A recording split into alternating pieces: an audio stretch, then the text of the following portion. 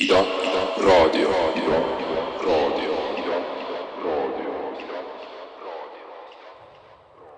Tere!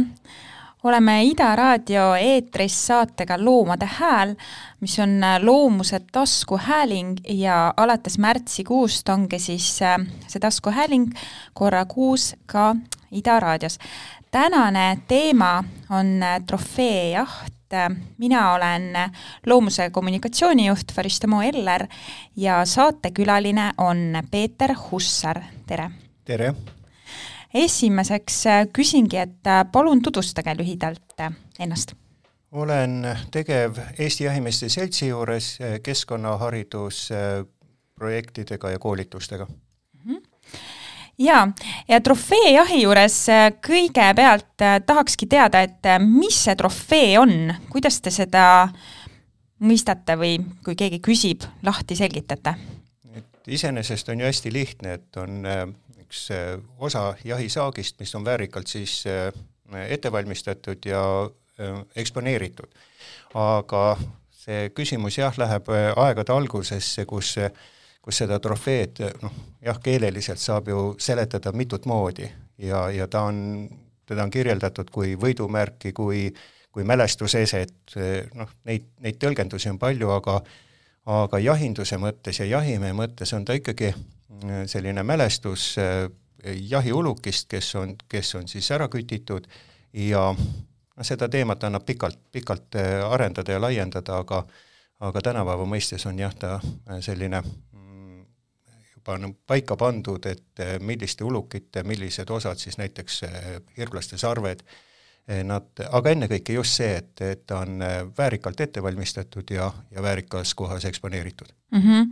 Aga kes seda siis määrab ära, kas ta on väärikalt ette valmistatud, väärikalt eksponeeritud, et kes neid hindab ja kuidas? See on laiem jahindusega seoses olev juba traditsioon, et see on aastakümneid, tõenäoliselt ikkagi me räägime rohkem aastasadadest. See, kuidas ta läbi aegad on olnud, et algul ta on kuskil sellistes, ütleme, 1000 aastate tagusesse kogukondadesse minnes on ta ikkagi olnud selline kütiedukuse, aga selles mõttes kütiedukuse märk, et kui sul on jahisaaki tulnud, siis olid ka kogukonnas selline väärtuslik liige, kes suutis garanteerida ka toidu olemasolu. Aga kuidas see tänasel päeval on, et kuidas ja kes neid trofeesid siis hindab, mille alusel? See on jälle rahvusvaheliselt sedasi juba välja arenenud, et on eraldi sellised mõõtmise standardid, on kokku lepitud reeglid ja vastavalt sellele Eesti jahimees siis ühinenud nendesse organisatsioonidesse siis käitub nendele reeglitele vastavalt. Et see on natukene pikem ja laiem traditsioon seal taustal, et seda kahe sõnaga on keerulinegi võib-olla lahti rääkida. No põhimõtteliselt meil aega on, et võib veidi pikemalt paar minutit võtta ja selle lahti selgitada. Eks ta hakkab sellest just pihta, et on neid asju sedasi läbi aegade just kuskil koopa seinale üles pandud ja sealt see traditsioon kuidagi tuleb ja tänapäeval on siis meil ikkagi pikkade aastakümnete arutamiste järgi läbi mängitud ja läbi arutatud, et kuidas need asjad siis olema peaksid. See tähendab, et ta peab olema, kõige tähtsam märksõna on väärikus. Aga see väärikus, selle olemuse ikkagi jagada alles siis välja, kui sa selle asja sees oled olnud ja mitte lihtsalt, et 1 korra või 2 korda, vaid sa oledki selles traditsioonis sees. See tähendab, kui loom on kätte saadud, see ei ole mitte lihtsalt niimoodi, et loom saadi kätte ja vaatame, et mis me siis nüüd peale hakkame. Ei, kõik see juba see looma juures toimetamine, kütitud looma juures toimetamine, see eeldab juba teatud sellist ikkagi lugupidavat kombestikku. Ja sealt edasi, kui nüüd see jahisaak on seda laadi, et sealt on trofee, mis mahub nende mõõtude või selle arusaamise alla, et ta kuuluks näiteks ülemõõtmisele. Et siis vastavalt sellele, siis seal tuleb garanteerida kõigepealt see, et ta on ilus puhas, esteetiline, et ta ei rikneks ja sealt edasi saab juba siis hakata mõõtma ja teda hindama ja lõpuks see, et kui ta on ära mõõdetud, siis tahtmata mingil põhjusel inimestel on ikkagi läbi aegade olnud see komme, et hakatakse võrdlema. Ja sealt tuleb siis see hindamise kriteeriumi juurde. Aga kui tihti siis üks jahimees võistlustel osaleb ja millega, et kui laseb maha ühe põdra või saab ühed sarved, et kas on iga sarv on siis sobilik minna sinna võistlusele? Ma kõigepealt täpsustaks nüüd ühe mõiste. Need ei ole mitte trofee võistlused, vaid need on trofee mõõtmised. Ja see on üks ikkagi meie hetkeolukorras. See ei ole juttu, ei ole paarikümnest aastast, või see on aastakümneid. See on võib-olla 100, 120 aastat, 150 aastat vana traditsioon sedasi juba süsteemsemalt neid üle vaadata. Ja küsimus ei ole mitte võistlemises, vaid kütitud saak, kui ta on võimalik ära kasutada, on eetiline ära kasutada. Läbi aegade toiduks, nahad kehakatteks, see tuleb see ajalooline taust sealt. Tänapäeval tekib natukene juba probleemi sellega, et näiteks karusnahk, siin aastakümneid juba kuidagi on see hoiak selline, et karusnahka ei ole eetiline kanda. Jah, igal juhul olen ka mina seda meelt, et tõsine probleem on olnud karusloomakasvatustega. Aga metsas kütitud uluk. Nüüd tekib meil natukene kurioosne olukord, me ei saa ka seda enam kuidagi kantud, kuna ei ole kombeks. Ja sealt tekivad juba sellised probleemid, et meil jääb osa kütitud loomadest jääb lihtsalt laukile. Ja nüüd see jahitrofeede küsimus siin juures tuleb läbi selle, et see on üks viis nüüd kuidagigi väärtustada seda jahisaaki. Ja kui ta on käes, siis on teda võimalik siis üle mõõta ja selle läbi hinnata. See võistlusmoment on seal kõige väiksem, mis üldse tahes-tahtmata sinna, kui nad nii-öelda pingeritta juba satuvad, siis jah, keegi on mõni nendest trofeedest on esimene. Et selle vastu ei saa. Ja põhimõtteliselt inimesele kõrvalt siiski ja ühiskonnale ikkagi on vist adekvaatne nagu näha seda võistlusena, et kui saadakse ka auhindu või? Ei, selles osas ma jään eri meelt. See ei ole võistlus. See on üks natukene sügavam.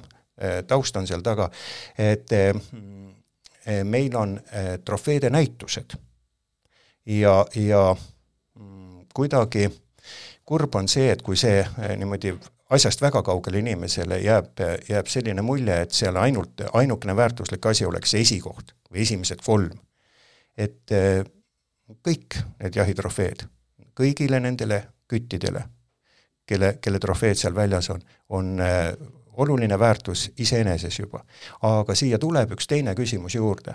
See, et kui me neid nüüd vastavalt kokkulepitud reeglitele või standardile üle mõõdame, siis see informatsioon jääb aastakümneteks. Ta on samal meetodil, sama laadi, sama täpselt üles mõõdetud ja talletatud see teadmine. Ja sealt saab hakata juba jälle järgmiseid küsimusi arutama. Ja seda muidugi, et ma ka erinevate inimestega rääkides ja ka seda saadet ette valmistades mainin siinkohal ära, et mitmed inimesed on aidanud seda teha ja mainin eriti Susi Kübarseppa, kellele olen ka väga tänulik. Aga seda ettevalmistust tehes siis ma ka kohtasin hästi palju seda informatsiooni, et see on hea, et need trofeed siis on ka, nagu teiegi mainisite aastate tagant, sest see on informatsioon, mille järgi teha mingeid otsuseid või õppida või saada teada, mismoodi oli. Ja sellegi poolest on võistlus ja kuigi te ütlete, et see on kõige väiksem osa ja ma saan ka sellest aru, et pianistina näiteks või muusikud ju käivad ka konkursitel ja püütakse väga selgeks teha, et oluline on osavõtt ja iga osaleja on võitja ja muusika on see põhiline. Aga kui juba panna pingeritta, siis inimesel tekib paraku see soov võita. Ja siit ka minu küsimus, et kuidas teile tundub, et kui neid auhindu niimoodi ei antaks, kas see muudaks midagi selles jahis, et kui olekski näitus, aga ei oleks neid nagu kohti ja täpsustan, et jaa, traditsioonid küll, aga on väga palju traditsioone, mis ka ajas muutuvad, et seda aspekti võib-olla ei pea praegu rohkem sisse tooma. Ma nüüd paluks küsimust natukene konkreetsemaks.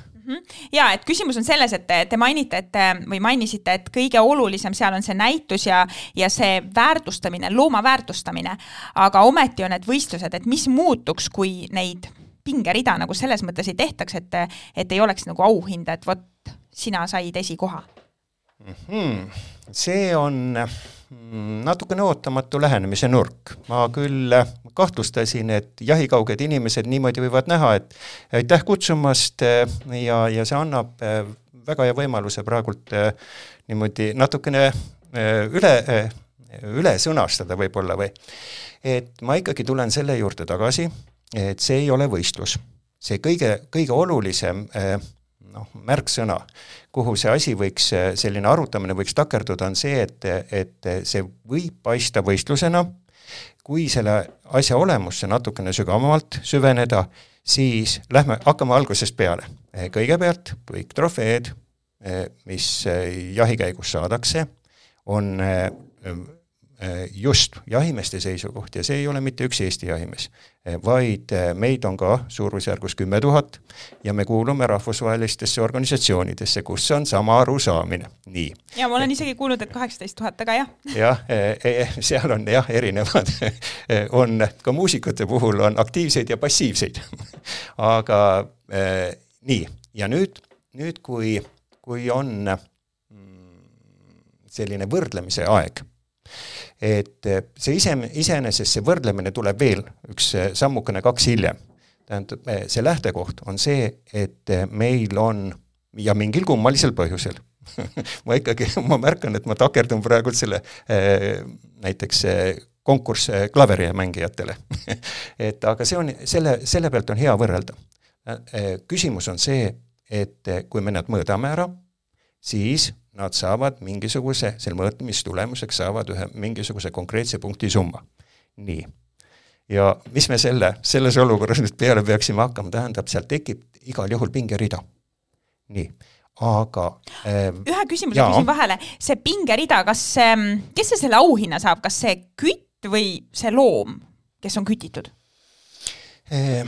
Kui sedasi küsida, saab loom. Kui seda pidi küsida, siis saab loom. Aga see pingerida tekib tahes tahtmata. See on täpselt just see, et kui ma hästi harjutan, siis ma võin konkurssi võita. Jahipidamise käigus, tahes tahtmata läbi aegade on olnud ka selliseid kütte ja jahimehi, kes ongi käinud ekstra mõnda kindlat konkreetset trofeed otsimas. Kas praegult Eestis seda tüüpi jahti toimuks? Tõenäoliselt mõned üksikud korrad kindlasti, aga meil ei oleks mitte mingit põhjust üldistada, et see oleks nüüd kogu Eesti jahimeeste selline üldine komme. Me pärast, kui meil võimalust on, ma võin natukene seda võrdluseks siin taustastatistikat ka mõned faktid välja tuua, aga nüüd, kui see pingerida on paigas, siis oleme siis põhjalikud kogu selle asja lahti seletamises, siis on rahvusvaheliselt välja arendatud nii-öelda medaliklasside süsteem. Nüüd president andis auhinnad ja on ordenitel eraldi klassid.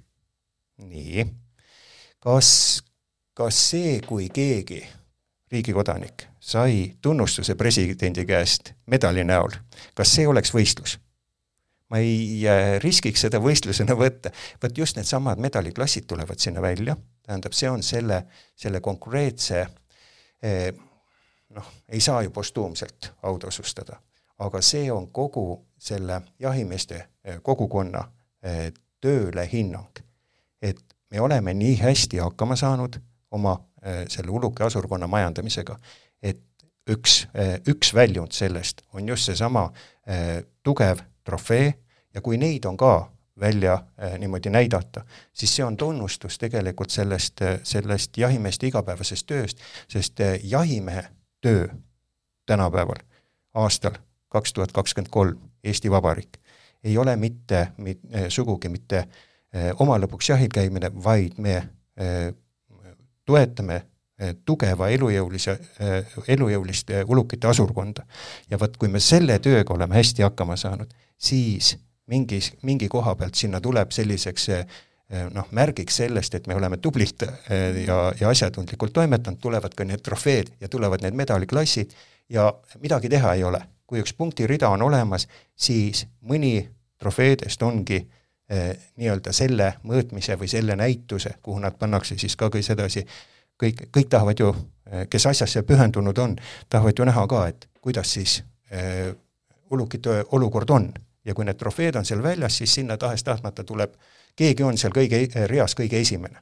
Aga see on ikkagi tunnustus ennekõike sellele tööle ja tunnustus sellele loomale ja otsapidi midagi teha ei ole, ega meil ei pea ju hämama. Et tegelikult on ka see sellise kuidas ütleme, siis kütile tunnustus selle kohta, et ta on olnud küllalt asjatundlik, küllalt osav. Tegelikult on tihtilugu ka väga palju seal jahiõnnest ja sellistest tegijatest juttu, et tal on õnnestunud selline loom küttida, aga see ei ole mitte mingisugune võistlus, kindlasti mitte. Ja ma toon siia juurde nüüd siis, kuna te mainisite seda tugevat asurkonda, põdrad. Kuulasin saadet jahimehe juttudes Andres Linnamäega, kus oli juttu sellest, et põdra asurkonnale on liiga tehtud ja tuleks pidurit tõmmata. Ja siinkohal mu küsimus ongi see, et aga mida või kuidas jahimeeste selts ja teie siis sellega tegutsete või mis te ette võtate, kui te näete, et tuleb midagi muuta, sest nagu te välja tõite, et muidu see asurkond väheneb, kaob? Seda hirmu jälle, tuleb jälle sellesama minu väite juurde või tähendab selle seisukoha juurde, et aasta 2023 Eesti Vabariik. Siis seda, et meil mõni uluk kütitaks niimoodi ära, et see arvukus nii palju langeks, et ei suudaks taastada. Seda hirmu minul kindlasti ei ole. Tähendab, nii palju, kui mina olen ikkagi juba aastakümneid asjaga aktiivselt seotud olnud, et näinud igasuguseid aegu siin vahepeal, siis selle juures need sellised hetked, kus jahimees ütleb, et mõne uluki asurkonnale on nii-öelda liiga tehtud, siis neid aeg-ajalt tuleb ette. Aga see ei ole jahimeeste otsus. See on meie kogu kogukond tervikuna. Meil on metsakasvataja, meil on põllupidaja, meil on liikluses osalevad inimesed ja mingitel hetkedel, ja see tähendab seda, et taustaks tuleb küll ütelda, et Eesti ulukitel läheb hästi, meil üldiselt on ulukite asurkondade arvukused on väga kõrged ja sealt hakkab väikeseid selliseid probleeme tegema, kus meie kogu Eesti kogukond siis oma toimetamistega satume aeg-ajalt ulukitega konflikti. Ja võt nüüd on see koht, kus siis jahimees peaks sekkuma, aga jahimehe sekkumine selles hetkes ei ole mitte ainult selle tõttu oluline, et jahimeel, lihtsustame hästi, et jahimeel on püss. Ei, tal lisaks sellele on ka tegelikult püssi ja relva kasutamise oskus, tähendab, on eetiline suhtumine ulukisse, ta teab, kuidas ulukit küttida, kuidas seda teha niimoodi, et selle käigus uluk võimalikult vähe kannataks, aga peale selle on just see sama, et jahimeeste koolitustes me tegeleme hästi palju ka ökoloogiaga, tähendab uluki hooldega ja võt sealt tulevad need põhjused välja, et miks kütime ja teinekord on mõne uluki arvukus veidikene langenud, jahimehed saavad sellest kohe märku anda, seepärast me midagi teha ei ole, me oleme see osa kogukonnast, kes aktiivselt nende ulukitega igapäevselt kokku puutuvad. Ja seda küll, et need otsused küttida tulevad ju inimliigist lähtuvalt, nagu te mainisite, nagu kogu see kogukond, kes siin elab, et võib-olla see peakski olema palju avatum see arutelu, et kas loomad tuleks küttida ära nii väheks, et inimesed saaksid hästi mugavalt elada ja nende arvukust nagu nii hullult piirata. Aga kas ma tohin kohe teistpidi küsida? Nii.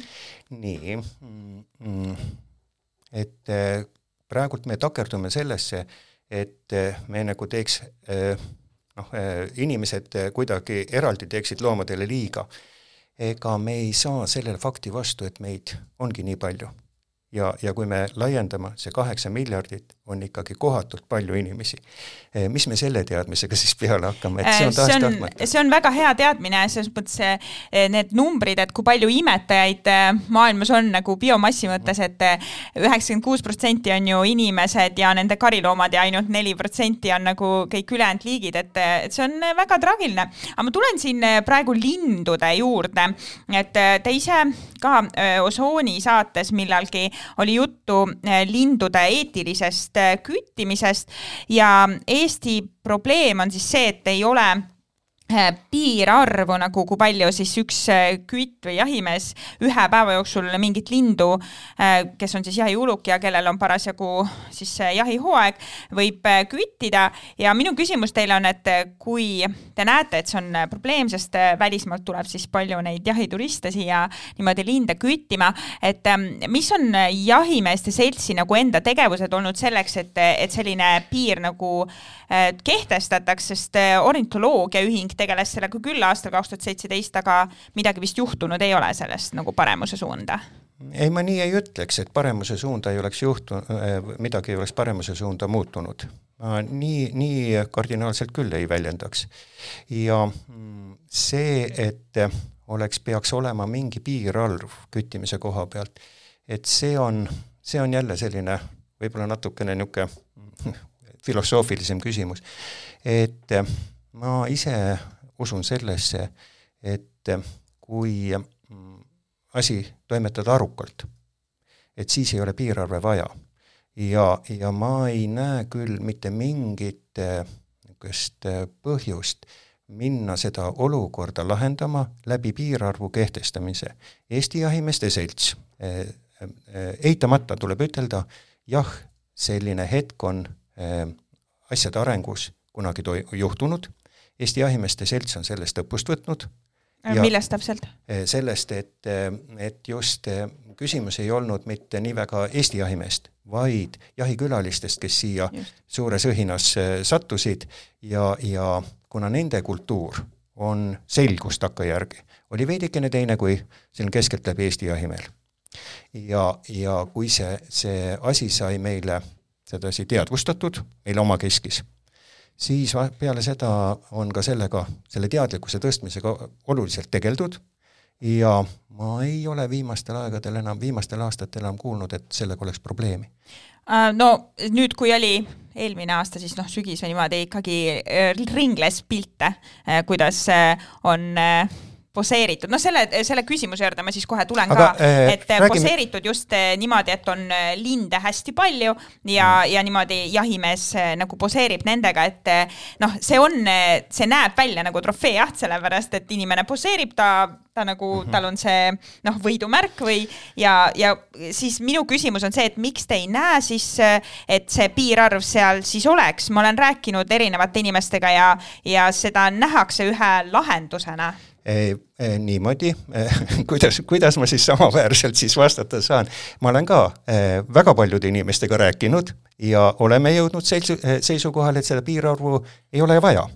Tähendab, et me saame, vaadake, seal on võib-olla üks selline hetk, et hästi lihtne võib tunduda mingi probleemi lahendamisel selline lahendus, et keelame ära.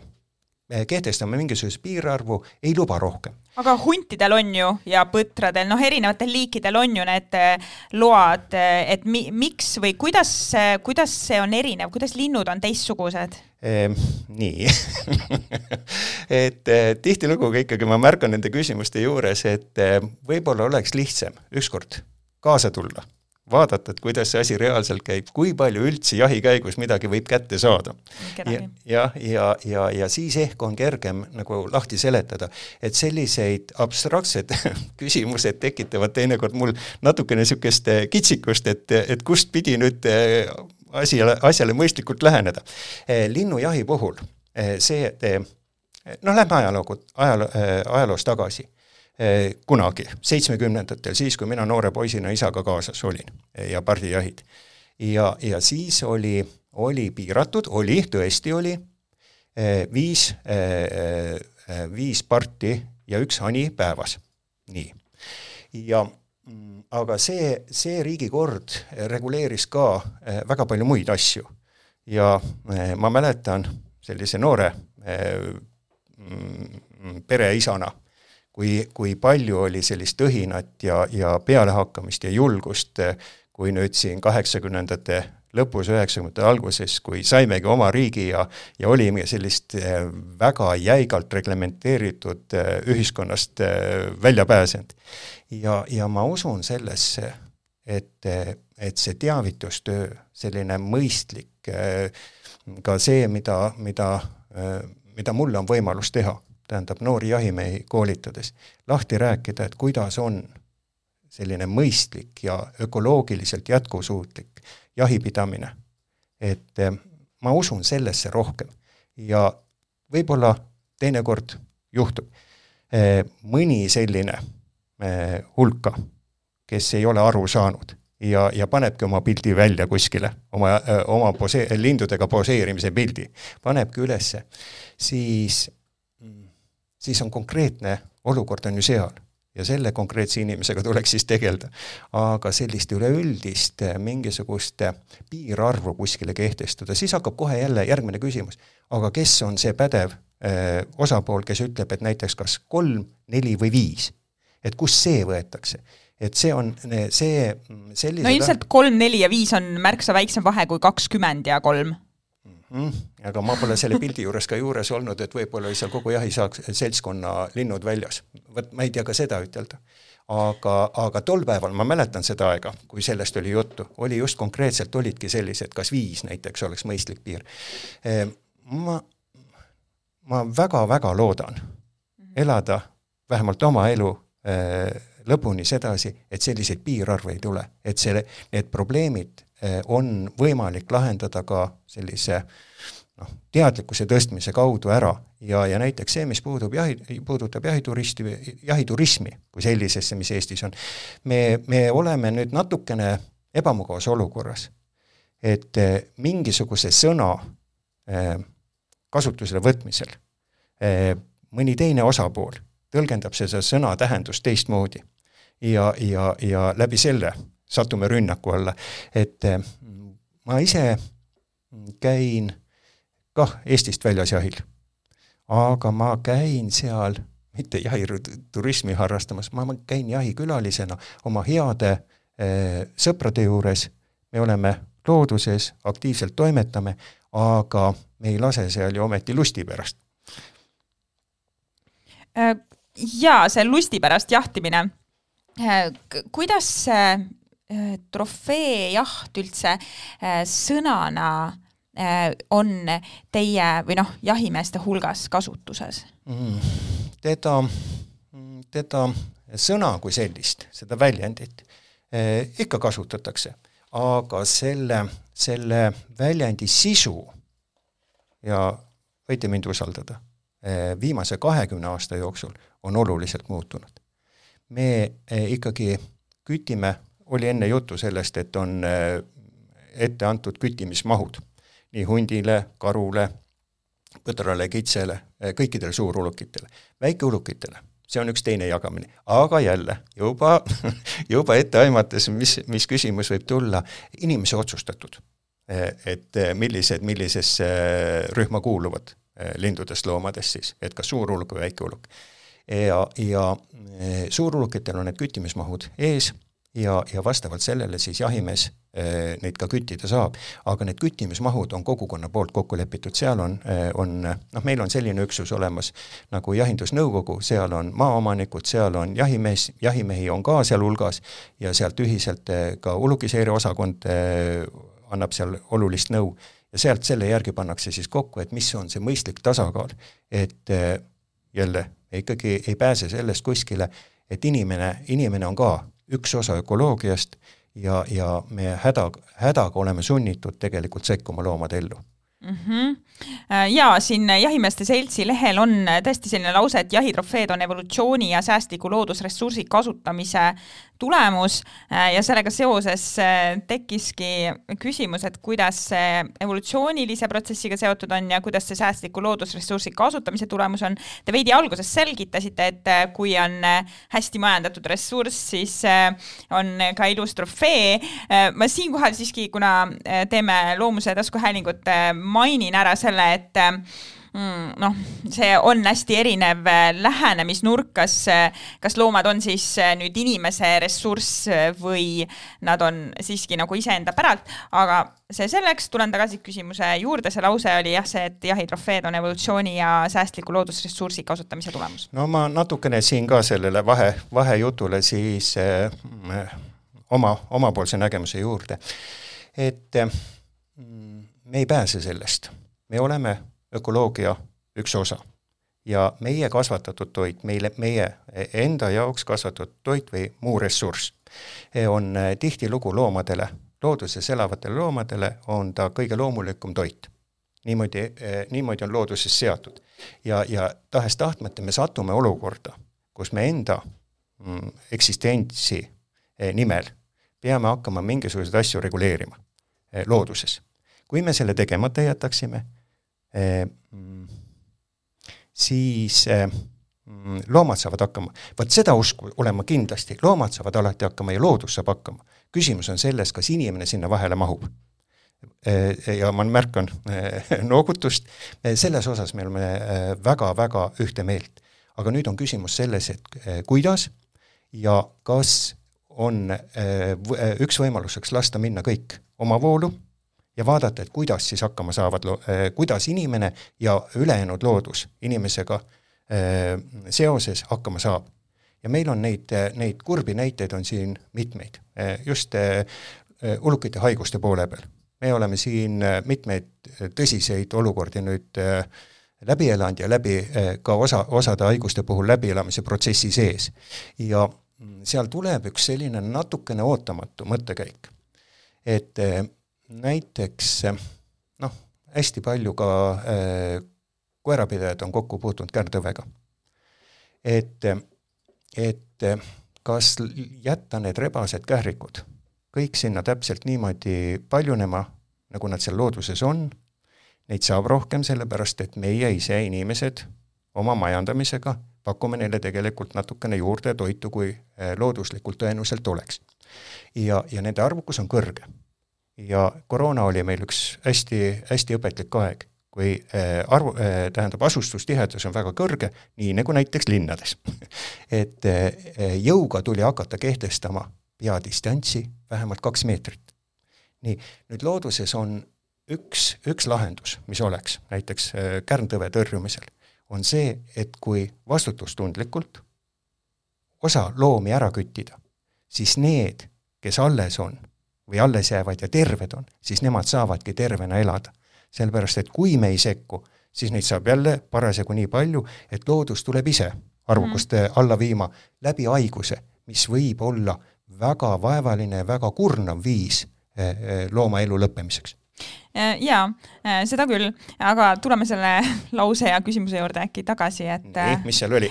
See oli see, et jahitrofeed on evolutsiooni ja säästliku loodusressursi kasutamise tulemus, aga ma toon siia juurde ka veel paar asja, et miks ja kuidas trofee on jahis austuse avaldus, et sellest oli veidi juttu, et on tegemist traditsiooniga, on tegemist kumbestikuga ja sellega, et see näitab väga seda olukorda, kuidas see on hästi majandatud, aga see sõna seletus on, et see on nagu sõjasaak, jahi ja võidu mälestus justkui või mälestis. Et võib-olla veidi filosoofilisem küsimus, et miks see siis trofee üldse on või ja ikkagi ma tulen veidi selle juurde tagasi, et võib-olla siis, kui neid kohti ei ole, et esimene, teine, kolmas, et võib-olla siis oleks see teistmoodi ja toon ka selle sisse, mis jäi vist korraks nagu puudutamata, aga me korraks rääkisime sellest, et kui inimene poseerib nagu selle lõvi või mõne looma kõrval, et kui selliseid asju oleks, kas siis nagu muutuks midagi, et kas jahimehed, jahinaised teeksid midagi teistmoodi, kui ei oleks sellist eraldi, nagu nad ei saaks eraldi tähelepanu selle eest, kui ilus või ütleme nendele konkursi tingimustele vastav on olnud mõni osa sellest loomast? Et ma olen natukene jännis, kuna ma ei saa päris täpselt aru. Aga selle oma jänni lahti seletamiseks minu küsimus. Meid on ikkagi arvestatav hulk, väga arukaid, enamus ikkagi on väga arukad ka jahimeeste hulgas. Ja meie kogukond, see jahimeeste kogukond, ükstapuha kuidas, milliste kokkuarvutamise viisi me siis ei kasutaks, just seesama, et kui aktiivne, kui passiivne, aga suurusjärgus ikkagi selgelt üle 10 000 inimese. Selles kogukonnas on väga erineva taustaga inimesi. Nii. On linnainimesi, on maainimesi. Nii. Kui me hakkame näiteks nüüd vaatama, olid just Riigikogu valimised, ka selles Riigikogu tulevas koosseisus on päris mitu praktiseerivat aktiivset jahimeest. No ma ei kujuta ette, et oleks kuidagi nüüd sedasi, niisugune maailma asjadest kehvalt aru saab, kui ta juba Riigikokku valiti. Meil on mitte lihtsalt, et haritud inimesi, meil on eriala spetsialistega loodusteaduste poole peal, on jahimeeste hulgas. Ja kui me kogukonnana käitume sedasi, oleme aastakümnete jooksul otsustada, et see on väärikas ja lugupidav käitumine looma suhtes, mis peaks olema see põhjus, et miks meid mitte usaldada? Ilmselt selles ei olegi sellise nurga alt küsimus, kuivõrd lihtsalt muutuvad need tavad ja ühiskond tervikuna nagu muutub ja kui mingi ajani oli jaht ellu jäämiseks oluline, tõesti nagu te isegi välja tõite vist, et käisite jahil ja see oli toiduallikas ja et siis tänasel päeval jällegi see, et kui vähe on metsikut loodust alles jäänud, et lihtsalt inimkond muutub ja lääne inimene muutub ja Eesti inimene muutub ja nendest teemadest tuleb nagu rääkida ja kindlasti ei tasu võib-olla hoidagi seda niimoodi, et meie oleme seda kogu aeg niimoodi teinud ja meie saame sellest aru ja teie olete naiivsed ja te ei saa lihtsalt aru, sellepärast, et ei ole selles teemas sees, et siis tulebki võib-olla omavahel püüda nagu seda nagu selgitada, et kuidas see asi siis nagu on. Et see on ma arvan vastus teile. Just, et see ongi see koht, et õnneks võt just selline demokraatliku kogukonna selline tugev tunnus, et me saame omavahel ilusti arutada. Ma küll jäin natuke ärevusse, et kas ma olen kuidagi oma jutuga välja paista lasnud, et ma kuidagi vähem lugu peaksin, kui teistmoodi keegi. Selles mõttes küll, et ma siiamaani ei saa aru, et miks nagu linde võib küttida täiesti piiramatult sellel ajal, kui on nende küttimishooaeg, et las inimene ise otsustab, kui me ometi näeme, et on jahituristid ja reklaamitakse Eestit välja piirideta maana, kus saab lihtsalt piiramatult linde lasta. Et ma näen selles väga suurt probleemi, aga selle... Meie jälle, tuleme ikkagi jutu algusesse jälle tagasi, neid selliseid tagasilööke on olnud, aga need jäävad aegade taha siia 10-15 aastat, kui neid tagasilööke oli ja väga konkreetsed asjad. Jahimeeste seltsi juhtimisel kogu see kogukond arutas omavahel läbi, et mis on juhtunud, mis põhjusel on juhtunud ja näiteks selline lihtne detail, need jahtkonnad, need jahialad, kus siis võetakse vastu. Nii, just, mitte turisti ilmtingimata, aga jahikülalist. Kas või sedasi? Ka sellisel juhul. Okei, mis vahe on jahikülalisel ja turistil? Selles mõttes, kui ma lähen Pariisis, ma olengi külaline Pariisis ju. Osa käivad turistina. Aga mis on külalise ja turisti vahe? See ehk on juba selline turistil on natukene rohkem võib-olla sellist kommertshuvi. Et võib-olla on see vahe. Et kui ma olen jahiturist, siis mu huvi on see loom seal teises riigis maha lasta, kui ma olen jahikülaline, siis ma vaatan, kuidas kohalik laseb maha, kas nii või? See on hästi lihtsustatud küsimus. Päris. Ei, aga te kasutate nagu väljendit, see on, ma olen ise väga püüan tähele panna sellist asja nagu mõistepesu, ehk siis kui me kasutame sõnu niimoodi, et ilustada, näiteks intensiivsed kalafarmid, nende kohta öeldakse vesiviljelus, on ju, kõlab väga hästi, et samamoodi, kui te ütlete jahikülaline, jahiturist, et siis on ju suureks abiks, kui omavahel arutada. Nii, ka mina sain nüüd aru. Selle kalaviljeluse juures. Mis lahendused meil oleks? Meil on toiduressurssi vaja. Me peame kõigepealt panema need baasasjad paika ja vaatame üle, et kas meil on muid lahendusi. Ja kui ei ole, siis hakkame arutama seda, kas selle lahenduse juures, kas see probleem on termin või see käitumine, et meil on toiduks vaja. Aga tuleme aga need on need taustad, sellepärast, et sedasi, kuidas ma ütlen, ma olen natukene hädas, kui see küsimus tuleb väga selline detaili täpsena, et vasta nüüd, mida te selle all mõtlete. Need asjad on üldjuhul oluliselt laiemad, tahavad natukene laiemat pilti kogu sellele vaatele ja kuidagi pead sa neid asju sõnastama, aga hästi kurb on mingis hetkes tajuda seda, kui see probleem ongi see, et mis terminit kasutatakse ja kuidas seda terminit tõlgendada oleks võimalik. Ja unustatakse ära, et mis on see tegevus seal taustal taga. Ja nüüd tuleme selle trofeejahi juurde tagasi. Eestis trofeejahti sellisel kujul, kui on, ma kahtlustan, ega ma ei tea ju, sellepärast ma olen selle asja sees kogu aeg olnud ja minu jaoks ei ole seal hetkel enam mitte midagi sellist, mis oleks taunimisväärne.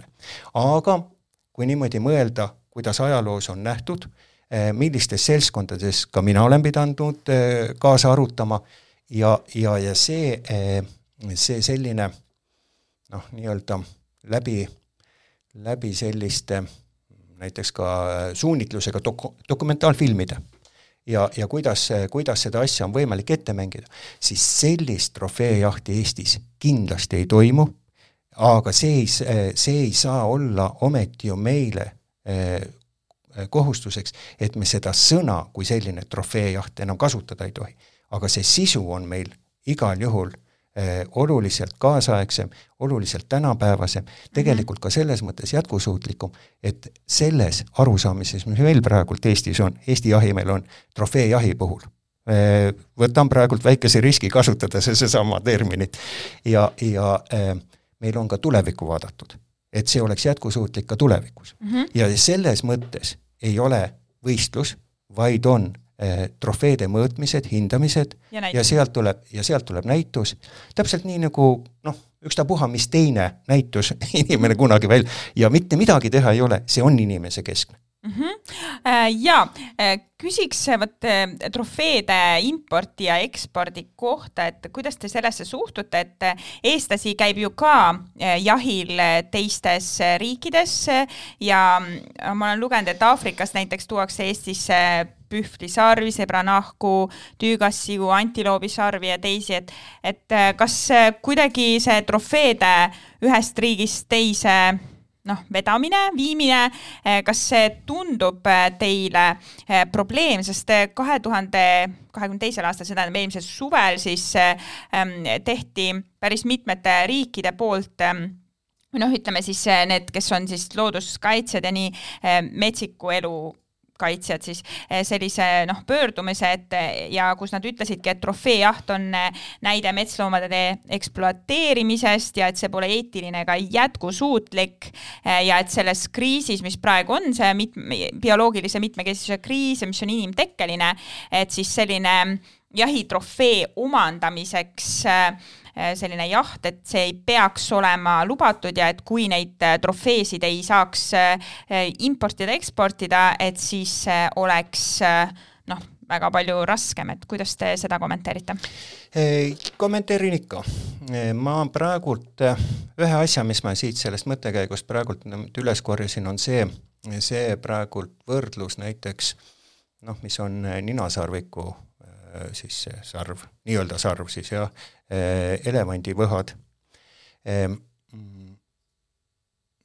See arusaamine, mis sellise asja keelustajatel on olnud, on mulle igati arusaadav ja sobib minu maailmavaatega 100%.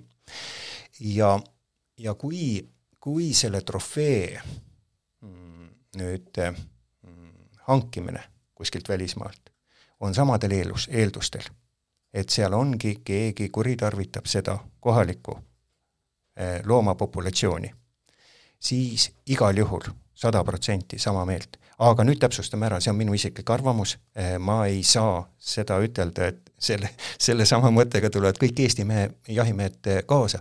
Mitte sellepärast, et ma kuidagi kahtleks, et nad võiksid olla eri meelt. See ei ole see, vaid me ei ole seda pidi omavahel läbi arutanud.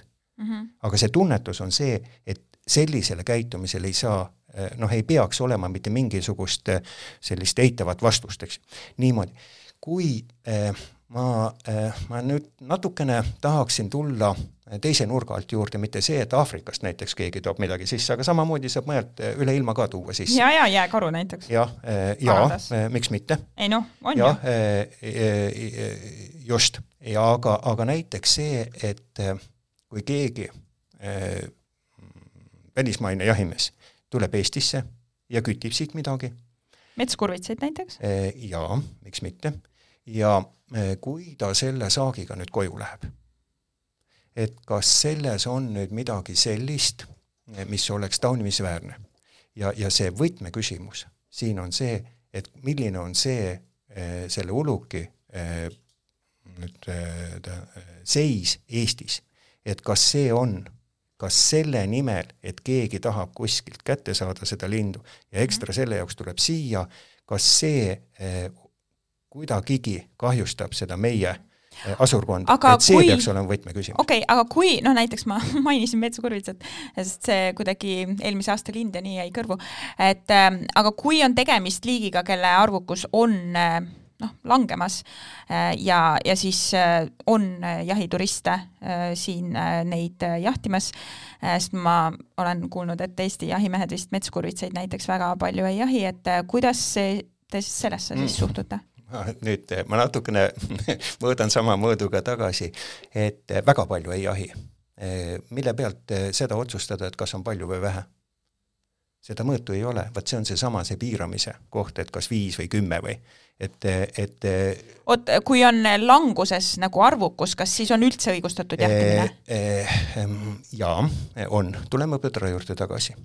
Põdrade arvukus, küttimismahud siin 5 aastat tagasi olid kuskilt Eestis oli 7000. Praegult on 3,5. Ja me jätkasime küttimist ainult sellepärast, et meil oligi eesmärgiks arvukus alla saada. Et see, et arvukus langeb või tõuseb, ei ole tegelikult see on väga lihtsustatud argument, et otsustada, kas tohib või ei tohi. Meil on pikemad eesmärgid, meil on elujõuline asurkond on see märksõna, kuhu poole me välja peame jõudma. Ja selle ülalpidamiseks on ulukihoole ja üks ulukihoolde võtteid on vajadusel küttimine, kui eesmärgiks on arvukuse alandamine. Et see on selline tulevikku vaatav suhtumine ja ma usun, et Eesti jahimees, vaat selles osas ma olen nüüd, ei võta seda väikest reservatsiooni, ma usun, et selles osas on Eesti jahimehed kõik sama meelt. Ja vaat nüüd on see, et kui on ikkagi selgelt näha, et mõnel ulukil see arvukus on nii palju madal või on langemas sellise kiirusega, et see on ohtlik sellele uluki asurkonnale endale, siis jahimees on üks esimene, kes selle ära märkab. Ja jahimehed sellisel juhul on ühed osapooled koostöös, millega siis vaadatakse, et millised on need võimalused, kuidas uluki seda arvukust oleks võimalik kas säilitada või veel parem tõsta. Ja Kehra gümnaasiumis ma lugesin, et algas eelmisel aastal jahinduse valikaine, mille juhendaja te olete ja kursuse kirjelduses on ka öeldud, et käiakse koos ühisjahil. Kuna ma mingil teisel põhjusel täiesti olen lugenud hiljuti ka loomakaitseseadusest, et looma hukkamine alaealiste juuresolekul ei ole lubatud, siis mul tekkis lihtsalt selline küsimus, et kas te vaatate ID-kaarti enne, kui te lähete jahile ja teine küsimus, kas te räägite seal trofee jahist ka? Jälle, minu nii-öelda kontrollküsimus, kas ma paistan kuidagi tobeda inimesena välja? Nii, et miks mind ei peaks usaldama? Miks sellist asja üldse küsida? Sellepärast, et minule tuli üllatusena see seaduse punkt ja ma ei ole, selles mõttes, et seal seaduses oli kirjas ka see, et see on lubatud siis, kui see on õppetööks kutsehariduses ja põhimõtteliselt ma olen ka näinud neid pilte, kus vanemad on oma lastega jahil ja ongi pildid, kus väiksed lapsed on tapetud loomaga kõrvuti ja nad eksponeerivad seda, et selles mõttes siin ei ole minu meelest üldse tegu tobedusega, vaid lihtsalt olles sees mingis maailmas, me võimegi lihtsalt sinna minna ja jälle see sama saade, mida ma kuulasin Andres Lillemäega, kus ta ütles, et ta käis 4-aastase poisina nagu kaasas jahil, et ma saan aru ka sellest, et seadused muutuvadki ja maailm muutub ja see, mis kunagi oli ja mis kunagi oli tavaline, võib-olla tänasel päeval ei ole ja mina linnainimesena kindlasti küsin ka väga tobedaid küsimusi, sellegi poolest selline küsimus. Niimoodi, et sellele selles samas küsimuste reas või arusaamise reas maailmast. Raha tuleb seinast, piim on poes, tähendab, me oleme kogukonnaga tegelikult ikkagi seda meelt, et see suund ei ole päris jätkusuutlik. Ja võt selle juures on üks keskkooli noore inimese kaasamine ja see oli, ei olnud sunduslik, see oli neil enda valitud valikaine. Ja selle jahi teema kui selline, rääkida ökoloogiast, rääkida üleüldse laiemalt, mis elus toimub. Ja kui noored on seda meelt, et nad tahavad seda asja, sellest rohkem teada saada, eesmärkigi ei olnud ju mitte kõige vähematki ühtegi jahimeest seal koolitada, vaid oli noorte inimeste silmaringi laiendamiseks pakuti võimalusi, et räägime, arutame. Seal need noored olid jahil kaasas, põdrajahil, ja nad olid väga arukad, arusaajad, selles mõttes, et nad tegelikult teadvustasid. Neil ei olnud sellist õhina, et võt nüüd tahame näha, kuidas üks põder maha kukub. Selles osas nad olid hästi sedasi elutargalt uudishimulikud.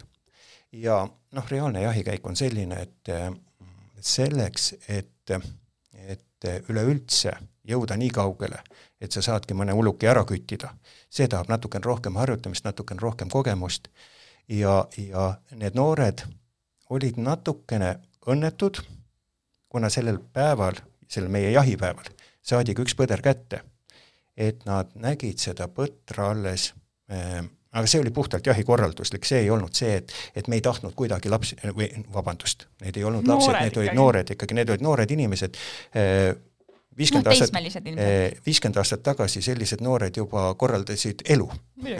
Just, ja nad olid natukene õnnetud seal, aga et nad ei näinud seda looma tapatuna metsas.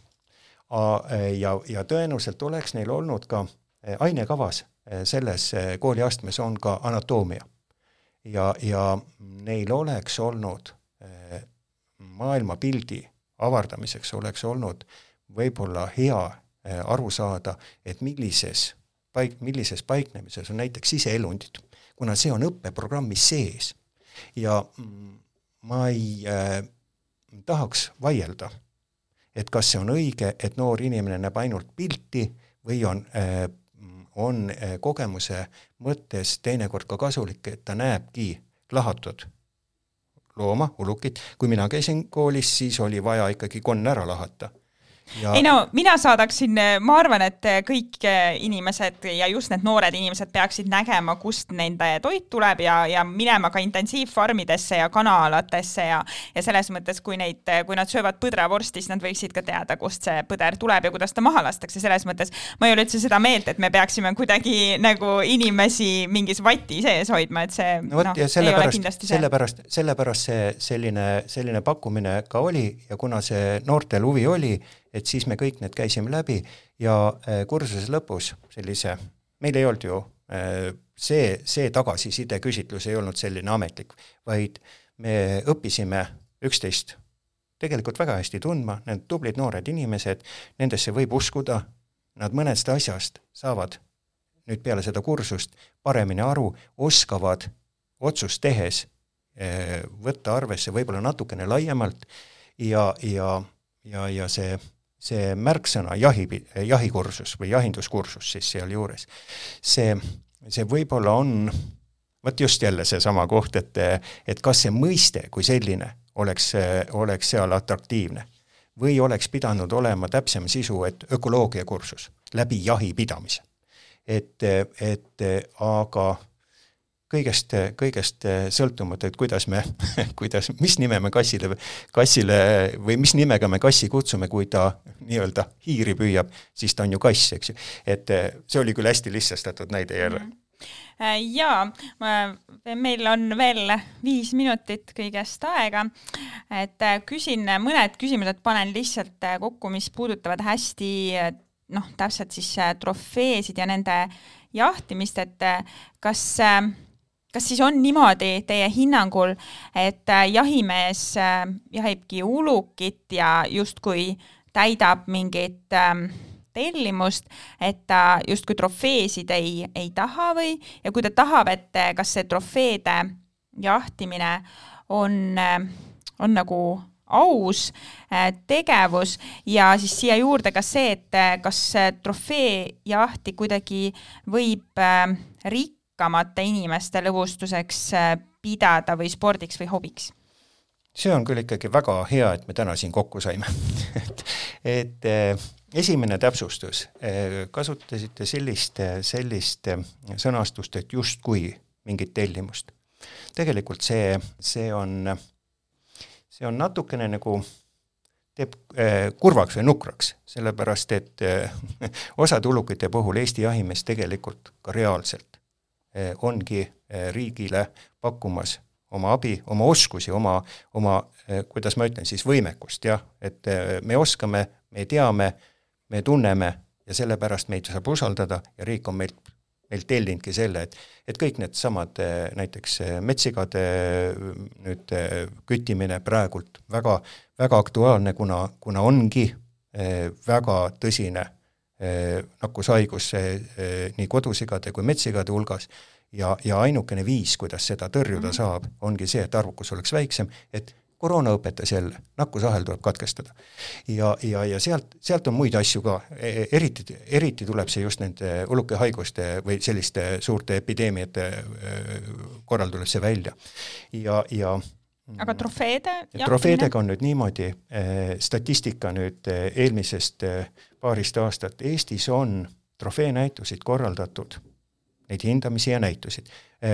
Jälle, mida ma tänasest õpin ära see, et see lõpp, mis meie jaoks on olnud see kulminatsioon, see kokkuvõte, kulminatsioon selles mõttes mitte see, kes võidab, vaid see väljapanek, näitus. Et see, mis me oleme nüüd sedasi väärtustanud. Lisaks sellele, et me saime arvukuse alla, me saime sealt olulisel määral tegelikult toiduressurssi, ulukiliha väga iseenesest suurfarmid olid korraks jutuks, ökoloogiliselt puhas ja tegelikult stressivaba. Tähendab kui keegi tahab selles osas vaielda, ma olen tunde valmis arutama ja Eesti kütitud ulukitest kuskil 2-3% on need, mis mõõdetakse trofeedena ära. ja selles osas väita, et Eestis tegeldakse aktiivselt trofeejahiga, on küll ülekohtune jahimehe suhtes. Me kütime hoopis teistel põhjustel ja tegelikult kui ei oleks seda sellist loomaomast sellist kutset vabas looduses, niimoodi nagu aastad 100 000 on käidud, õnneks on. Teate, selles mõttes ma ütlen, et õnneks on, et on selliseid inimesi, sellepärast ega see probleem jahimehe olemasoluta ei kaoks ju kuskile. Need arvukused tahavad reguleerimist saada, on olukordi, kus tuleb väga kiiresti reageerida, arvukus alla saada, keegi peab sellega tegema. Meie peame kiiresti nüüd reageerima ja saate ära varsti lõpetama, et eks neid teemasid jääb edaspidiseks.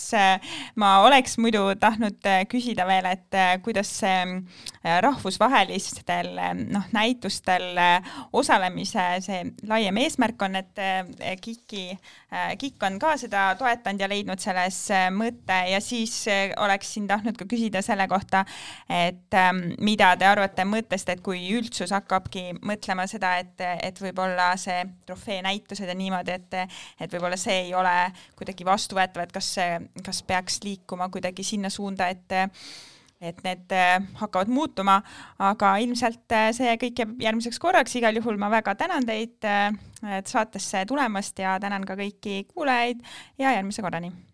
Järgmise korrani.